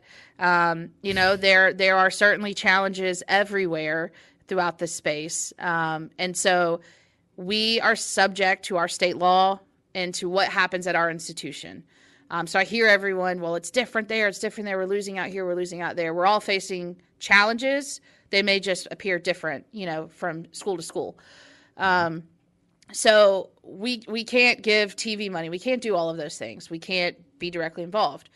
But when it comes to how fans can be involved and just understanding NIL, I use this example a lot of an NIL deal. Again, it's a business transaction between an athlete and a brand. Now, brand can be interchangeable. You're going to see this graphic come out on our social channels here soon, but brand can be interchangeable between, it could be a collective, that could be a local business, that could be a person. Whatever it is, it's between a brand and an athlete. As long as there's an exchange that happens, athlete does X, brand does Y. That could be a payment, that could be, gift in kinds, whatever it is. That's it. That's the NIL deal at its surface. And so it can get more complicated when different layers get added to it. Maybe it involves use of marks on the institutional side. That's where I would get involved. Otherwise, 99% of these NIL deals, the institution doesn't need to be involved with. Because remember, it's between an athlete and a brand, right? They just happened to go to Carolina, and so we would get involved only when we need to. But I could sit here for days and talk about all the different variants and how you can move and sway, but I think it's important for our fans to know, if you're just interested in knowing more, you should reach out to us. You should reach out, even if it's, to Carolina Rise, even if it's to Garnet Trust, like reach out to someone that is handling NIL at a legitimate level within our ecosystem, and ask the questions and just have the conversation, because it's going back to my point about the athletes talking personally. I think there's no better way to talk to someone of, what do you want out of NIL as a business owner or whatever it is. Let's help you get there. It may not be the institution that can get you there, but JC can. But at the end of the day, NIL is part of college athletics now. It's in it. It's here. It's a part of it. It permeates everything that we do here in athletics. As a fan, you're just going to keep talking about it because, sometimes it's the headline grabbing things that, you could talk about for a while and make you go, wait, is that real? But, it's part of it. And I totally respect people's opinion of, I don't want to be involved. That's fine. Totally fine. Just as it's a personal decision for the athlete, it's a personal decision for the fan, whether, you want to get involved or not. But there are so many different ways to get involved, but it just takes the first step. The first step is just simply reaching out, whether it's through the Gamecock NIL Hub, whether it's on social, whoever it is, whatever it's for, you just got to reach out and take that first step and ask the question. So to summarize this, since folks are watching and listening to Inside the Gamecocks, the show, if you want to be involved in NIL, go to CarolinaRiseMembers.com and they'll answer your questions there too, and help get all this done. Hillary, or I'll just give you Hillary's cell phone number. And I'm kidding. That's a premium. That's the way to do it. Go right to the source. I'm sure that they get out. It's 76 ask about why can't the income from the university be used towards NIL. She explained that no money that goes to the institution can be facilitated back. Per state law, but per the rules. And per NCAA rules. NCAA regulation. And at this point, not having a state law means you follow the NCAA rules. Right. Some schools, that's way. Yeah, some schools have state laws that allow them to do it, and some are starting to do it. Some are hesitant to do it. Like Texas Tech and Texas, for example, aren't necessarily doing it. A&M said, we're yeehaw, we're thumbing our nose up at you, and they're doing it. So, state law would preempt. That's crazy. It would preempt NCAA rules if state it law. Would, but there's no state law right now in South Carolina, though. It's just, hold on. It depends on who you ask, right? The NCAA just put out a memo 2 weeks ago that said our rules preempt state laws. Oh God. And a couple of governors said, a couple of attorney generals said, so look, and we can sit here and pontificate about what happens at that state, at this state. It's hard enough to keep track of everything, but at the end of it all, like, I'm focused in on what happens in South Carolina, what happens at USC, and try to keep the train going. And keep in mind, the NCAA can say, okay, you can have your state law, but we don't have to invite you to our championships. Well, that's true. It's cat and mouse. Yeah. The national, college football playoff is not an NCAA thing. Yeah, football will be fine in football, but that's You could be the football national champion, but exactly, you can't like be in the Hillary said earlier. Tournament. Yeah, how much time you got to work on all these? Yeah, the NCAA, they could punish you, but they have nothing to do with the college football playoff. It's the most remarkable situation, I think. I hope that the summation of this conversation shows you it is complicated. I think she's complicated. That's right. Oh no, she froze. No. She did. All right. Well, that's cool. She's back. Yeah. You're about to say complicated. Look, my computer was like, mute. Take her off. Yeah, that's right. We don't want to hear a summation. We want it cloudy and confusing. You can finish with complicated. because we got the. All right. My final question, at least to you. How are we doing? How's South Carolina doing, in your opinion, on the NIL front? I get this question a lot, and I answer it the same way every time. And, apologies if anyone listening thinks it's a cop-out. I promise you it's not. But it depends on who's asking and what lens you're looking at, right? Everyone within our ecosystem has a different finish line of what they think is NIL at its highest level and what it's not, right? And that's what makes this fun when we start to have this banter and debate on, are we good at NIL or are we not good at NIL? I firmly believe, I was just talking to Coach Tanner about this week, because he asked me this question, and I gave him the same answer. And I said, look, from my standpoint, in my chair, we are knocking it out of the park. We have resources that other schools do not have. We are doing so many individualized conversations with our athletes in all sports, which is the role of my job, right? I work for the institution. As an institutional staff member, it is my job to ensure that we're doing this at a large scale for everyone and getting the pieces in place and to help everybody in our ecosystem be successful. I feel like we are achieving that, right? I feel like the open lines of communication that we have, that I have between JC, that I have between Garnet Trust, like we are all moving and pulling in the same direction, and that's all I can ask for. All I can ask for is that at the end of the day, we can firmly answer the question that we are maximizing opportunities for our athletes. And so I get it. Someone may disagree with that because their finish line looks different than what my finish line looks like.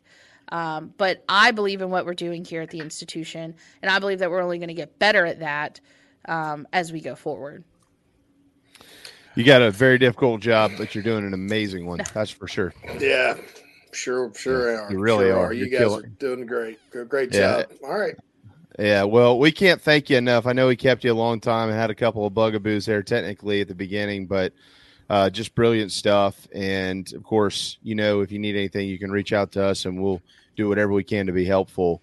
And come on anytime. When you got something to say, call JC. Just come on and say it. Yeah, I'll get my mic working, and then I'll be right there, and we'll keep it going. I appreciate you guys, and honestly, I'll say this publicly to you, JC. I appreciate all the effort and that you've put in building out Carolina Rise, and that I see the passion that you have for the Gamecock athletics and the support you have for our athletes. That's appreciated. But appreciate y'all letting us chat, and if you ever need anything, if you get a weird question, send it my way. Happy to answer it. No, we're gonna send it. We're gonna send it to Coach Tanner. And don't worry, then it'll come to me, and he'll say, "Hey, that's right. Yeah, it's just cut out the middleman." Yeah, hey Hillary, what is this? So, no, that's awesome. I can assure you, we have these conversations daily. It is never a day that we're not talking about something that's popping up. So it keeps us going. It's a foreign world to the rest of us. Thank you so much. You do great. We can't wait to see you soon. And hey, good news. Football starts this month, so that's always exciting, right? Where did the summer go? I don't know. That's a good question. It flew by. July. I was just talking about this. Yeah. I looked at it. I was like, oh my gosh, it's August. Yeah. Well, it's and then good I was like, oh my gosh, it's August. Yeah. Good news. We're in South Carolina. Summer's another 3 months. Yeah. Around here, no doubt. All right, guys. Y'all have a good day. We'll see you later. See ya. Thank you. There you go. Hillary Cox, associate at the University of South Carolina. Got to hit a timeout. Hang tight. We are painted garnet and black by a couple of painters inside the Gamecocks, the show on the Chief Sports Network. Golfers and wannabe golfers, former Gamecock golfer Meredith Taylor is now a full-time golf instructor in the Midlands of South Carolina. In-person golf lessons are held at the Country Club of Lexington. Half-hour, on course 9 or 18 holes. And if you're outside of South Carolina, Meredith conducts virtual lessons. Just send in your golf swing for analysis. Gift cards are available for in-person 1-hour lessons. Connect on Twitter at Mayor Taylor and find her online at McKellarEnterprises.org. Her email is on the website. Schedule your next lesson today with Meredith Taylor, former Gamecock golfer. Electric Bikes of Charleston offers the most fun you'll ever have on two wheels.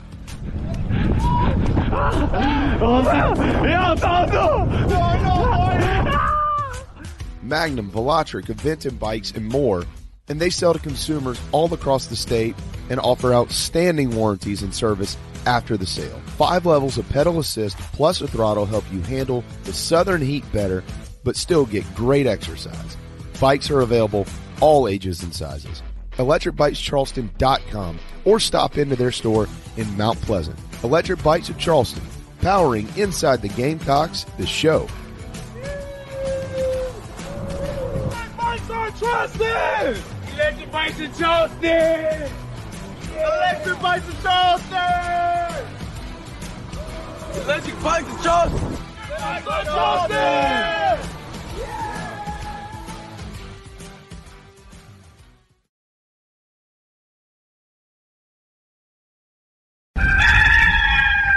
Hey everybody, this is Mo Copper from Carolina Football. The show is painted garnet black every day by a couple of painters. Go to letmepaintsomething.com to check them out. Go Cox. 10% off for military repeat customers or mention the show. Interior, exterior painting, fencing, cabinet staining, concrete painting, popcorn ceiling removal, and more. 803-522-6832. Letmepaintsomething.com. If you're in the upstate of South Carolina and are in need of residential real estate services, Cindy Bass Searfoss of Caldwell Banker Kane is for you. Ask her about the village at Creekside, all of her listings in my hometown of Spartanburg, South Carolina, right there on Daniel Morgan Avenue, married to a lifelong Gamecock fan. And many of our listeners have already bought homes from her and been 100% satisfied with the detail and care she uses. Cindy Searfoss, 864-414-5271, Caldwell Banker Kane in the upstate for your real estate needs. Building your dream home is often just that, a dream, and sometimes a nightmare. But at the Barndo Company, they commit to quality and build without sacrifice. Customization, open floor plans, limitless flooring options, maintenance-free and easy installation perks, and affordability are just a few reasons why they've been named one of the best builders in the U.S. Believe in your dreams. Visit thebarndominiumco.com. That's thebarndominiumco.com. The Barndo Company, Gamecock owned, Gamecock operated. The preferred sign partner of Gamecock Athletics is Signorama Columbia, and they should be yours too. A full-service sign company that handles design, production, install, and service, Signorama Columbia has helped to bring to life the perfect vision for so many all across South Carolina. Owned and operated by proud Gamecock alumni, they can handle all types of signage, including interior and exterior, vehicle graphics, and more. Go to Signorama.com and find the West Columbia location, or call them at 803-407-9284. Bring your brand to life with Signorama Columbia, and go Gamecocks!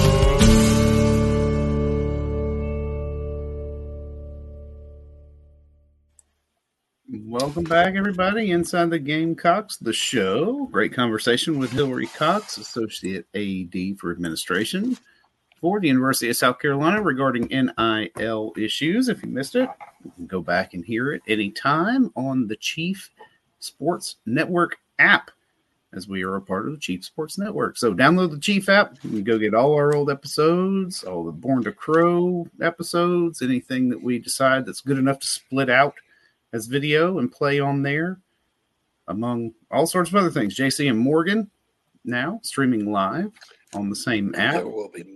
And there are more coming. That's right. There will be more. There will be a lot more, y'all. It's going to be almost every day for 6 months on this thing. Yeah, that's right. What you're getting now is... JC, I hate to do this to you, but yesterday somebody was like, "Hey, JC, the app looks nice." I'm like, that mother didn't do anything with that thing. I built the whole thing from the ground. You know, when I got that, I was almost like JB did all the work, and I was like, and then it was like one of those things that popped in my brain. Oh, I need to say that. No. And then something happened on my computer, and I got distracted. I was like, "Who's shiny lights? You know." No. We don't do that every day. I just I saw it and I started laughing inside. I was like, "What?" Yeah. It has been. JD, it's a labor of love on his end to put all this together for us. And what you got right now is the Dreamland Barbecue in Tuscaloosa. You got the ribs and the sauce. That's and the bread. I guess me and Mike would be the white bread they put on the table. All right, but there's a Dreamland in Birmingham. You can get a sides. You can get a pulled pork platter. You can get mac and cheese. You can get baked beans, a little sausage. So we're going to get to the one in Birmingham, but right now we're just the one in Tuscaloosa. That's the best way I can describe it. Because I would say this is the appetizer and the main course is coming, but we all know, this is kind of the main course. You get all that, yeah. So that's because that's the only place I know where like the main Dreamland is just one thing, but then the other ones have various things. I wish there was good barbecue. Banana pudding for you later for lunch. Nanner pudding. Okay, so there's a lot of questions about NIL. I'm gonna go through these quickly. 76. Income can't be used. She went through that. Realistic Joel wants to just sue the NCAA, dare him to take him to court. If South Carolina had a state law backing them up, that probably would happen. Jonathan asked earlier, does it hurt raising funds because there's two collectives? It does not. The different collectives fund different things, and the good news is all the money, whether you give to one or the other, it all goes back to the players, or most of it, and so we don't double up. Like we're not sitting there going, Garnet Trust isn't sitting there paying Rattler a certain amount and then we're trying to match it. That'd be dumb. And we all work together on that. So it's all going. And, some people, because these things grew out of websites, there's one psychopath, by the way, but that goes by the name Kitchen Labs on Gamecock Central. That's a nut job that for some reason can't help but lie about us all the time. I say that to say this. There's some people that are fans of our website and some that are others, and it's kind of a rivalry. And so because they grew out of both websites, there's some that are averse to giving to one or the other, like the psychopath over there.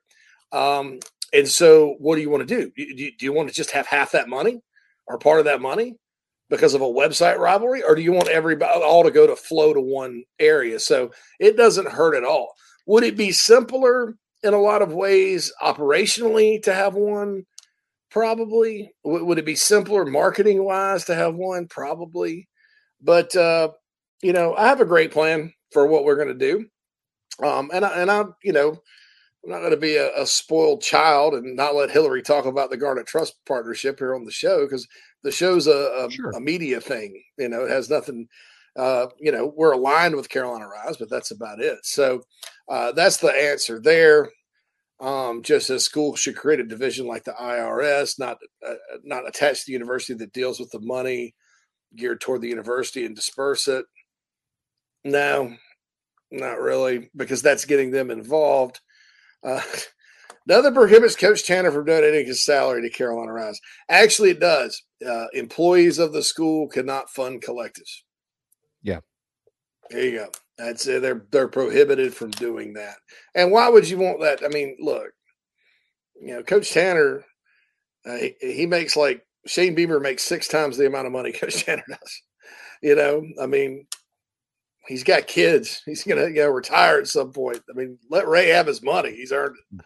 So, Mr. EcoPre says if NIL were simpler, I bet more people would participate. What you have to do is think about it like this. Fans join up for a membership to a club, individuals, and I'll get to businesses part 2. The benefits right now are basically, hey, you may get a magnet or a hat or a golf towel or something. You get to be in the club and you get to help facilitate roster excellence is what I call it, across a variety of sports, and feel good about it. On the individual end, I'm working very hard. My focus has been lately on what else do you guys get in return? Well, one of it's a VIP tailgate. $10 to come to that tailgate, that's a good deal, right? Free food down his porch, free booze. You get to hang out with us.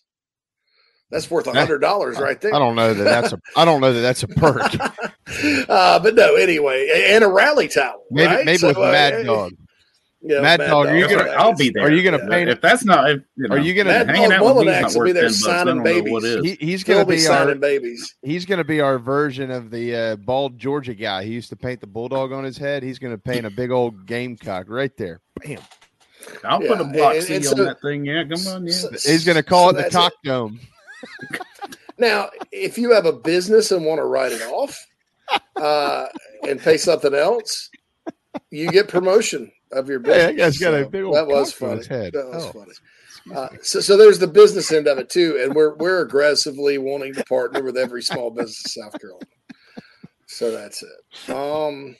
Yeah, get in touch. We've got excellent marketing and advertising opportunities. I tell you what. Anybody that is willing to donate right now today $1,000 to Carolina Rise, Phil will paint a gamecock on his head, and you can call him Cock Dome. Cock Dome. Cockhead. My cock dome is my cock. I'm sorry. I got to go to I got to go to Adam and Eve's. My cock dome has a crack in it. Anyway, 1801 Club's great, and then businesses. We have another thing you can write it off, whatever, and wait till you see the Gamecock Business Guide. We have some cross promotions with the app here, where you can get a package, and you can be on our app, and you can be on the Business Guide, and you can give the Carolina Rise and the show. Electric Bikes of Charleston does that. They're very pleased. So Charleston Fitness Equipment does that. Nana's Porch does that. So it's all good. But so that's that. So there's that. And Bill's always a ray of sunshine. If I say something wrong, he always corrects me. All the Dreamlands have sides now. Well, they didn't last time I went there, Bill. And now you've ruined my analogy. Thanks. Thank you. I mean, like I go to Tuscaloosa every year, eat the rubbery ribs, and the sauce is great. The ribs, I'm not a big deal. So no one is permitted with the school to give the Carolina Rise on their own choice. It's just not happening. They got clarification on that. I think Craig wants to see if I feel comfortable talking about coming to Columbia part-time. Yeah. Okay. So no, there's no personal issue. It was Nat's idea to begin with. Because with Rise, so there's a lot going on right now, in case you hadn't noticed. Not to mention football season is about to start. So I own thebigspur.com. I'm always needed during the season on the website a lot more, okay? We have the show. We just launched this awesome app, partnering with other shows and stuff like that. So that's good, okay? Then with the collective, after we partner Park Avenue, obviously I have to grow the collective. And then after the announcement where, the other collective all of a sudden is going to have this big presence or whatever, it just got to be to the point where me being in Chicago most of the 98% of the time, I wasn't doing everything I could do for my businesses, which are at this point all Gamecocks except JC and Morgan, which is technically part of the Chief app. And so I needed to be back, and it'll be nice to be back. A couple of weeks there, a couple of weeks back on the homestead. So that's the deal with that. And yeah, I answered your question just then, Kreger. So no, I'm not sleeping on Phil's couch. I've got my own spot, and you'll learn more about that spot because I'll be doing the show from there every day. And there's a way you're going to be able to rent that spot, thanks to one of our partners. And it's going to the Roost on Green, be what it's called. So that I'll be live from the Roost on Green someday. So yeah. By the way, Keith's got Michael Bratton on his live show today for that SEC podcast. I know you guys are real interested. Michael's been kind of beating up the Gamecocks lately, so be sure to go ask him a lot of questions. But yeah, those are the answers to that. NIL is actually very simple if you don't try to overthink it from a fan standpoint. Just know it helps, know it goes to the players, know eventually you're going to get a return either by winning or with your business or whatever. And Chavis, by the way, Red's got to stay here in Chi-Town, not bringing the dog with me. I can only imagine traveling with Red that much. Hey, he went to Spartanburg with us. He drove all 12 hours of it for a funeral in February. But yeah, he's good in the car. But look, we yeah, JC's got to go focus. So and get some things done around town and around the state. And it's good because I'll get to see some practices and high school football and all that good stuff. And it'll make me I'll be able to tell you guys more stuff that comes out of my brain from my observations in that end. So it'll be good for the audience and all that. And leaving out of here this weekend, and I'll be in town for Monday for a long spell. So you got about 1 minute. Oh, no, there it is. The music is on.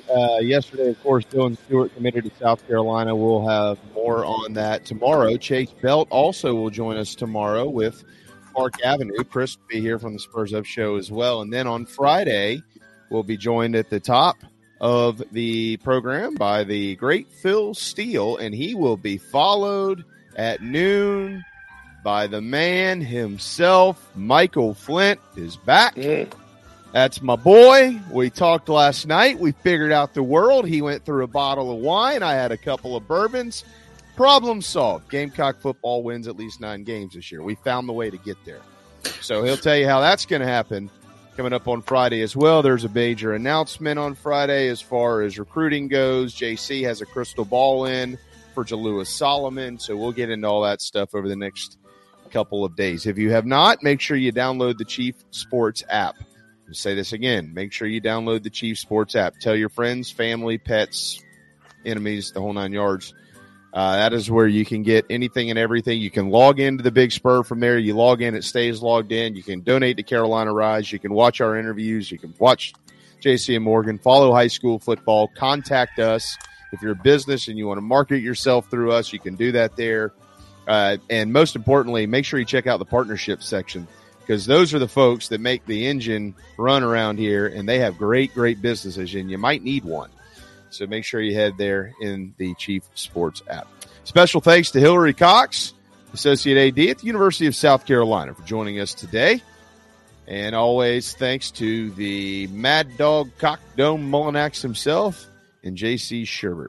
See you tomorrow at 11 inside the Gamecocks, the show powered by Electric Bikes of Charleston and always built by the Barndo Co. right here on the Chief Sports Network.